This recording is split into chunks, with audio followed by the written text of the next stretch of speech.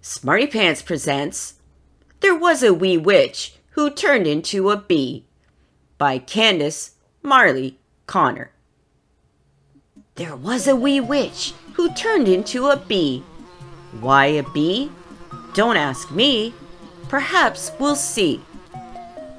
There was a wee witch who wiggled and danced. She wiggled and danced and wore pollen pants. She wore pollen pants when she found the sweet flowers. She found the sweet flowers dodging summer rain showers. She dodged summer showers to sip up the nectar. She sipped up the nectar because she's a collector. She's a nectar collector so she can spit in the comb. She spit in the comb when she flew her way home. She flew her way home to make the gold honey that was sticky and sweet and the best kind of sunny. The sweet, sunny honey she spooned into the tea that boiled and bubbled in a cup just for me. There was a wee witch who turned into a bee.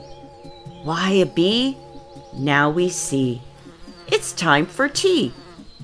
The end.